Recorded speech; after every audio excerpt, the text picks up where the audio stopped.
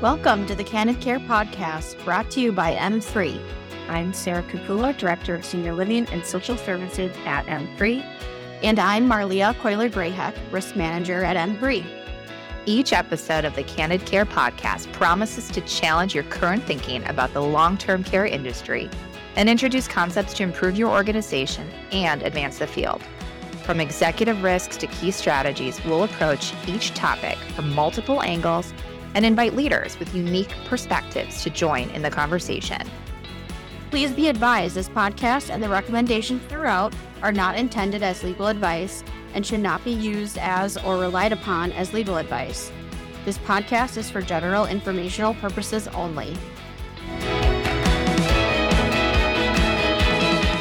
Welcome back, listeners. Today, Sarah and I are extending a big Candid Care welcome to an esteemed colleague of ours, Matt Thompson. Matt is the Director of Cyber Liability at M3 Insurance, and he has an extensive background in the world of cyber and network security. He's even worked with, I don't know if I can say this, Matt, but the NSA on some super secret projects. So welcome, Matt. We can edit that out if needed. So Matt, tell us a bit about kind of the state of the market in terms of cyber activity, particularly because you obviously deal with multiple industries, but with healthcare, because obviously we're seeing right now, healthcare is a really big target for cyber criminals. So walk us through why that is and just what you're seeing in general. What's going on? Yeah, thanks, Marlia. To that point, healthcare is month in, month out, continuously one of the top 3 to 5 targeted industries by the cyber attackers. And that's attributable to a few different things.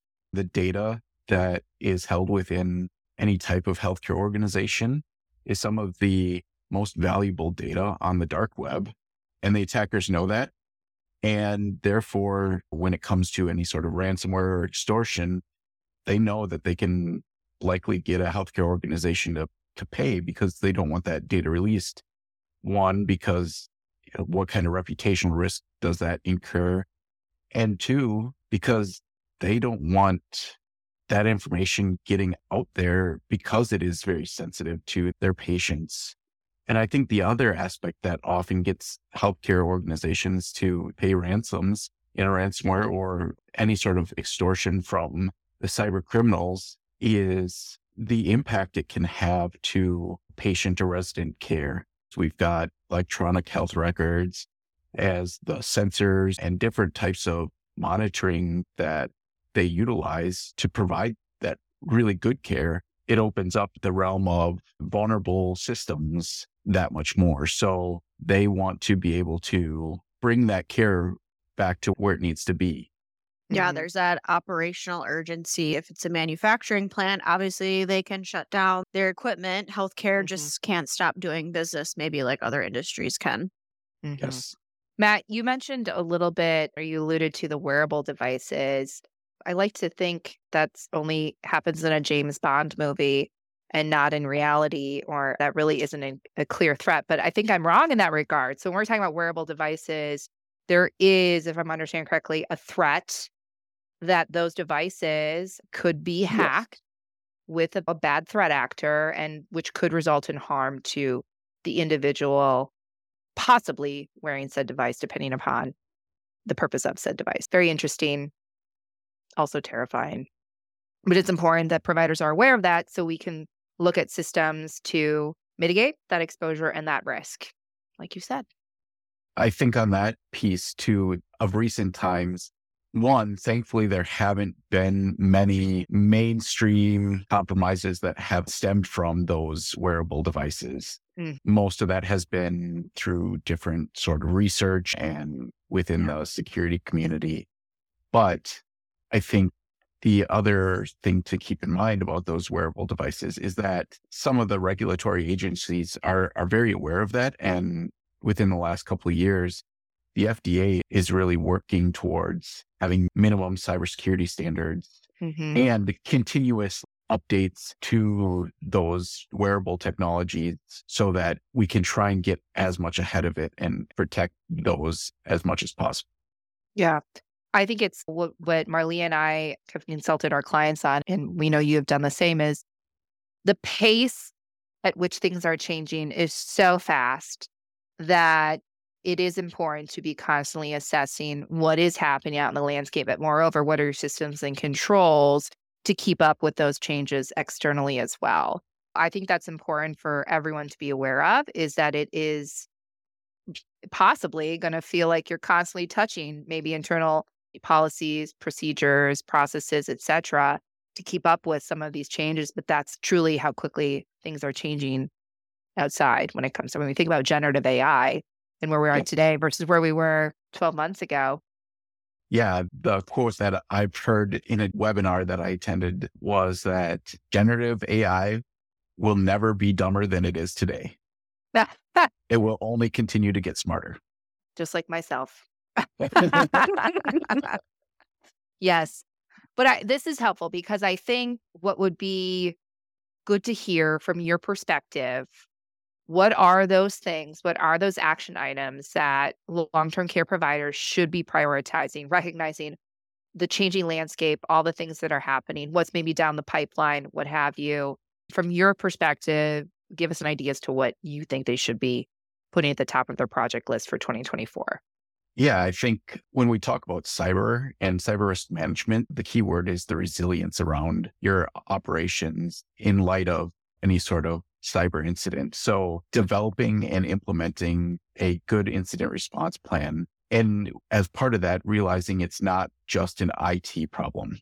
Mm-hmm. So how can you continue your care and operations if your electronic medical record system is down, or if your email or phone system is down that you can't call in prescriptions? Or the third-party IT vendor that you might use, or HR payroll vendor is down, you're not able to access business records or submit payroll, et cetera. A lot of different possible scenarios to play there, right? Sorry, I didn't mean to Exactly. interrupt you, but No. yeah. But we were able to do it 20, 30, 40, 50 plus years ago without the computer systems. So yes, computers and technology can make us better and more efficient, but ultimately we still need to care for the people who are put in our care. And then once you have that plan, taking the next step and doing a tabletop exercise, or what I like to call the cyber fire drill. Saying, okay, now something happened, bringing in whether it's M3 or another provider that you trust to come in and say, okay, now you've got your plan. Let's put it to the test in a hypothetical situation. They're going to throw a few wrenches at you and see how you can react and pivot based off of what's in your plan and what things you considered or maybe didn't consider. Mm-hmm. Yeah, and even before, obviously, you need to have a plan to test it. So I think a lot of our providers that we're working with are in that early process of what does this plan look like? So to your point of what should be a priority for this year, if you don't have what we call an incident response plan, if you don't have that yet, that should really be on the top of your list to start putting together. So you can do that next step of testing it and seeing where your gaps are. Mm-hmm. Yeah. And not saying that it needs to be a 200-page document, but think through, who am I going to call in an incident? Who can make certain decisions to say, yep, everybody needs to go to manually tracking their hours because our payroll system is down? Or how do we provide the care necessary when we can't access the electronic medical records? Do we have another provider that we're sharing a copy with that's off of our current network and maybe one or two people have then a backup access to it? There's a wealth of possibilities, but just looking at what the most critical components to your organization are and how do we still operate without those technology systems. Mm-hmm. And making it a part of your overall emergency preparedness plan. So going Yeah. back to your hazard vulnerability assessment, making sure that a cyber event is incorporated with that piece. And for like our CMS regulated providers, making it a part of your annual, not that you have to do it annually, maybe for this next year or so, making it a part of your plan to do that exercise as your required tabletop exercise that you have to do anyway. And what's the one thing we all know to be true is that when a network security breach or event does happen, it's always on a holiday, It's on the weekend. It's late at night. It's happened. Probably they've been in your system for a few days. It's never, I'm going to use this loosely, the right time. And then, Matt, I'll take a phrase out of your mouth, but it's really not a matter of if, but when. I think providers and organizations need to have that frame of mind when thinking about their network security strategy and how they approach it. Again, post-incident, having that incident response plan is going to be mission critical to ensuring prompt response and timeliness of said response. Correct. Yeah. And that whole at the worst time possible, I got a call at about 2:00 in the afternoon on Christmas Day, a manufacturer, a client of ours that had a ransomware that happened, and they found out on Christmas Day. And that's intentional because we know threat actors will take advantage of things like that or other even geopolitical events, right? Correct. Conflicts overseas. And that is an opportunity for them to enact harm through these breaches and events. But besides an incident response plan, what other suggestions or recommendations do you have for our clients? I think the other couple of remaining things are what we say in cyber is trust but verify. So utilizing a trusted third party. So you may have internal IT or a managed IT provider, and they could be very upstanding, good teams, know what they're doing, but human error is a thing. And having a second set of eyes who can come in and assess, hey, maybe that system that you set up 6 months ago, something has changed in your environment, and they're going to find those loopholes that can be brought into an environment that you didn't consider. So engaging that third-party auditor, whether it's called a vulnerability scan or penetration test, or even if you're just looking at your policies and procedures, an auditor who's going to come in and say, hey, show me that you're doing A, B, C, and show me proof of that. And then I think that all rolls up into looking at your strategic planning and determining, okay, based off of the results of some of these assessments, where do I need to put some additional focus? Is it on improving my security awareness training? Is it on improving and maybe looking at a different endpoint detection response, or maybe even moving to a managed detection response vendor I liken that to basically having a cybersecurity guard there watching your systems to see if something abnormal is happening. And then finally, cyber, it is a executive and board level risk. So it's not just an IT problem. You should be talking at your executive team, and it should be a topic, maybe not necessarily every month, but a topic that is talked about frequently enough, at least a quarterly basis with your board. Yeah, I think it's important that they, obviously not every board member needs to be an expert in cybersecurity, but I think they do need to be comfortable enough with it to speak to it and weigh in on, from a risk perspective, we talk about risk tolerance and mitigation. They need to weigh in on that. What, as an organization, what risks are we willing to take on? What do we need to do from the mitigation side of things to plan for that? So they should be a part of that. And I've seen this in practice. I've seen a number of groups that we work with embed this as a standing agenda item on said board meetings, and then looking at, for example, on a quarterly basis, bringing in your respective risk management consultant partner to talk through not only maybe what you've done thus far, but again, taking you to the future about opportunities or considerations long-term for the organization to consider so that we can start to budget for what that might look like as, again, things are changing so rapidly, whether that's additional staff, looking to contract with a third party, investment in infrastructure, hardware, equipment, et cetera, et cetera. So I've definitely seen this put into practice and seen a lot of groups do this very successfully. So if you haven't thought about doing it or aren't doing it yet, I know that we have some really practical ways that groups can put this into practice wherever they are at today. So speaking of the board, this kind of ties back to what you just said, but what are the 3 to 5 things maybe that you would recommend if I'm a board member? Maybe I should be asking this, but moreover, if I'm a leadership member of a long-term care organization, these are the 5 things I want to report up to my board or report to my board to make them aware of. Can you give us an idea as to what your recommendation would be on those things? Like, what should we be talking about? Yeah, exactly. So in line with what we've been talking about and providing a status update of what are your plans in an incident and how did that tabletop exercise go? Giving them some insight into, hey, super high level, this was a scenario. These were some hiccups we ran into, and this is how we're going to handle it. And some of that even rests then as point number two, where does our cyber insurance stand? Because you can have the best plan in place, but the kind of underlying piece, much like if you were to have a fire or tornado or slip, trip, falls, any of that, the cyber insurance piece can be the difference between your organization still existing tomorrow. That's a worst case scenario, but how many organizations have $500,000 or more to potentially pay a cyber threat actor if they get ransomware or being extorted for their personal health information data that was stolen? Yeah. And to put some more context behind that, Matt, I think if we even think about the inflationary increases that we've all been seeing, whether it's at the grocery store, whether it's product purchasing, whether it's insurance, what have you, we know the cost of things are going up. And the same can be said, correct me if I'm wrong, when we talk about the average ransomware claim has certainly increased in recent years, right? It's not going to cost, they aren't asking for the same amount of money today as they were 2 to 3 to 5 years ago by any means. So are you certain that you've benchmarked your limits and do they make sense for where you're at today? And if you haven't asked that question, you should be. Absolutely. Yes.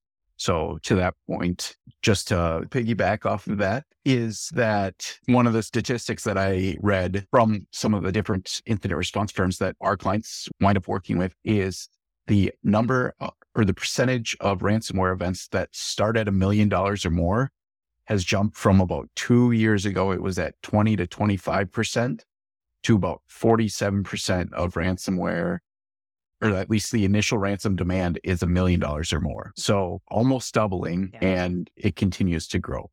And then the other couple items to talk about with your board are what's your ongoing technology and related security roadmap? So if we're going to invest in a technology, at least ask the question around, does this incur any other security considerations we need to make?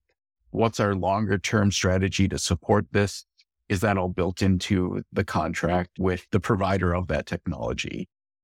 Any cyber audit results? So just saying, hey, hopefully it's good news. There might be an audit firm that comes in and says, yeah, we found a couple things. Nothing is too crazy. It's going to take you a little bit of time to fix them, but we think you're doing all right. That's a good story to tell.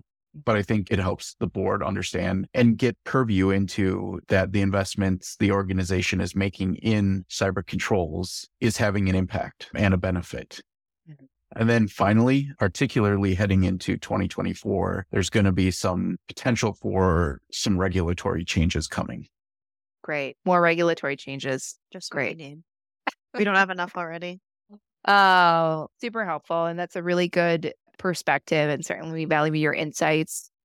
I think what might be helpful is, can you speak a little bit more about, given all the changes that have happened, that we anticipate, the pace of play in this industry, the increased severity of events, what do you recommend providers consider doing, and who should they partner with so that they can ensure they are tackling the topics we just addressed, but moreover, poising themselves in the best position possible to prevent a breach from occurring, or also have the right partner alongside them when a breach does occur?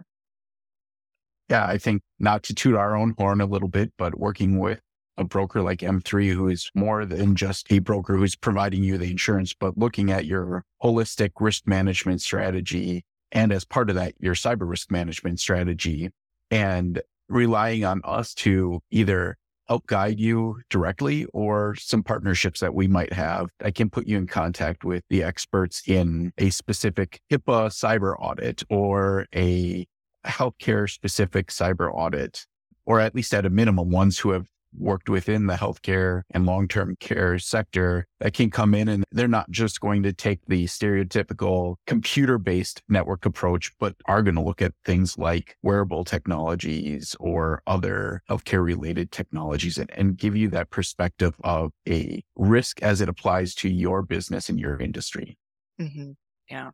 So Matt, as we look to wrap up here, what's coming down the pipeline, cyber network security wise, that you think providers need to know? Or what would be some closing remarks, if you had any, to really resonate with our audience? Because I think when Sarah and I do talk about this, or when we ask people what's keeping you up at night, of course, cyber is right at the top of their list. Our providers, they're experts in providing healthcare, right? They're not cyber experts. So what can you say to maybe ease their mind a little bit or give us some insight into what's coming?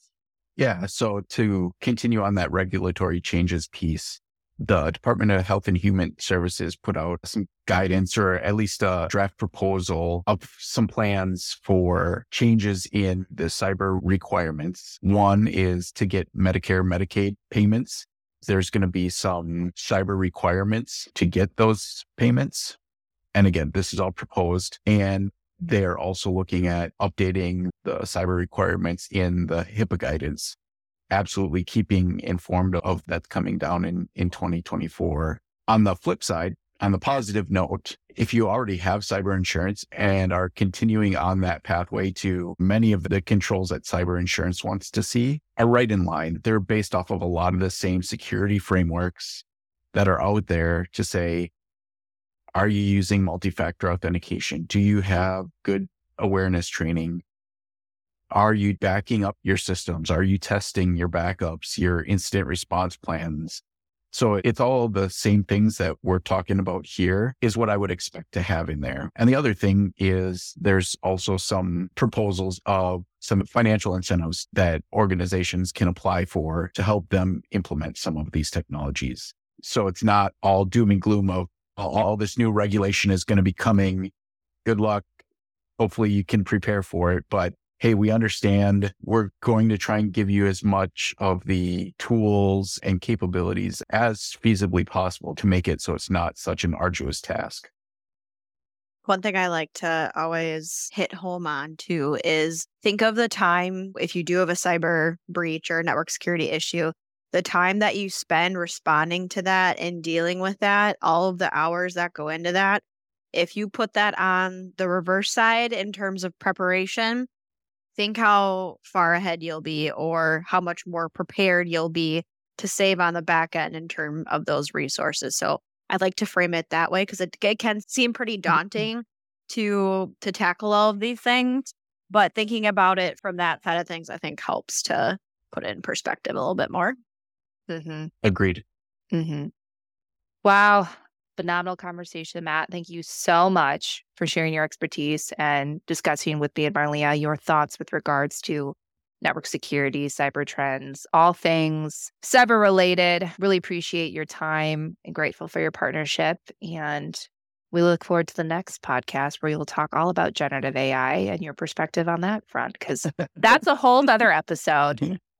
Absolutely. Happy to do it. Awesome. Thanks, Matt. Thanks, Matt. Thanks.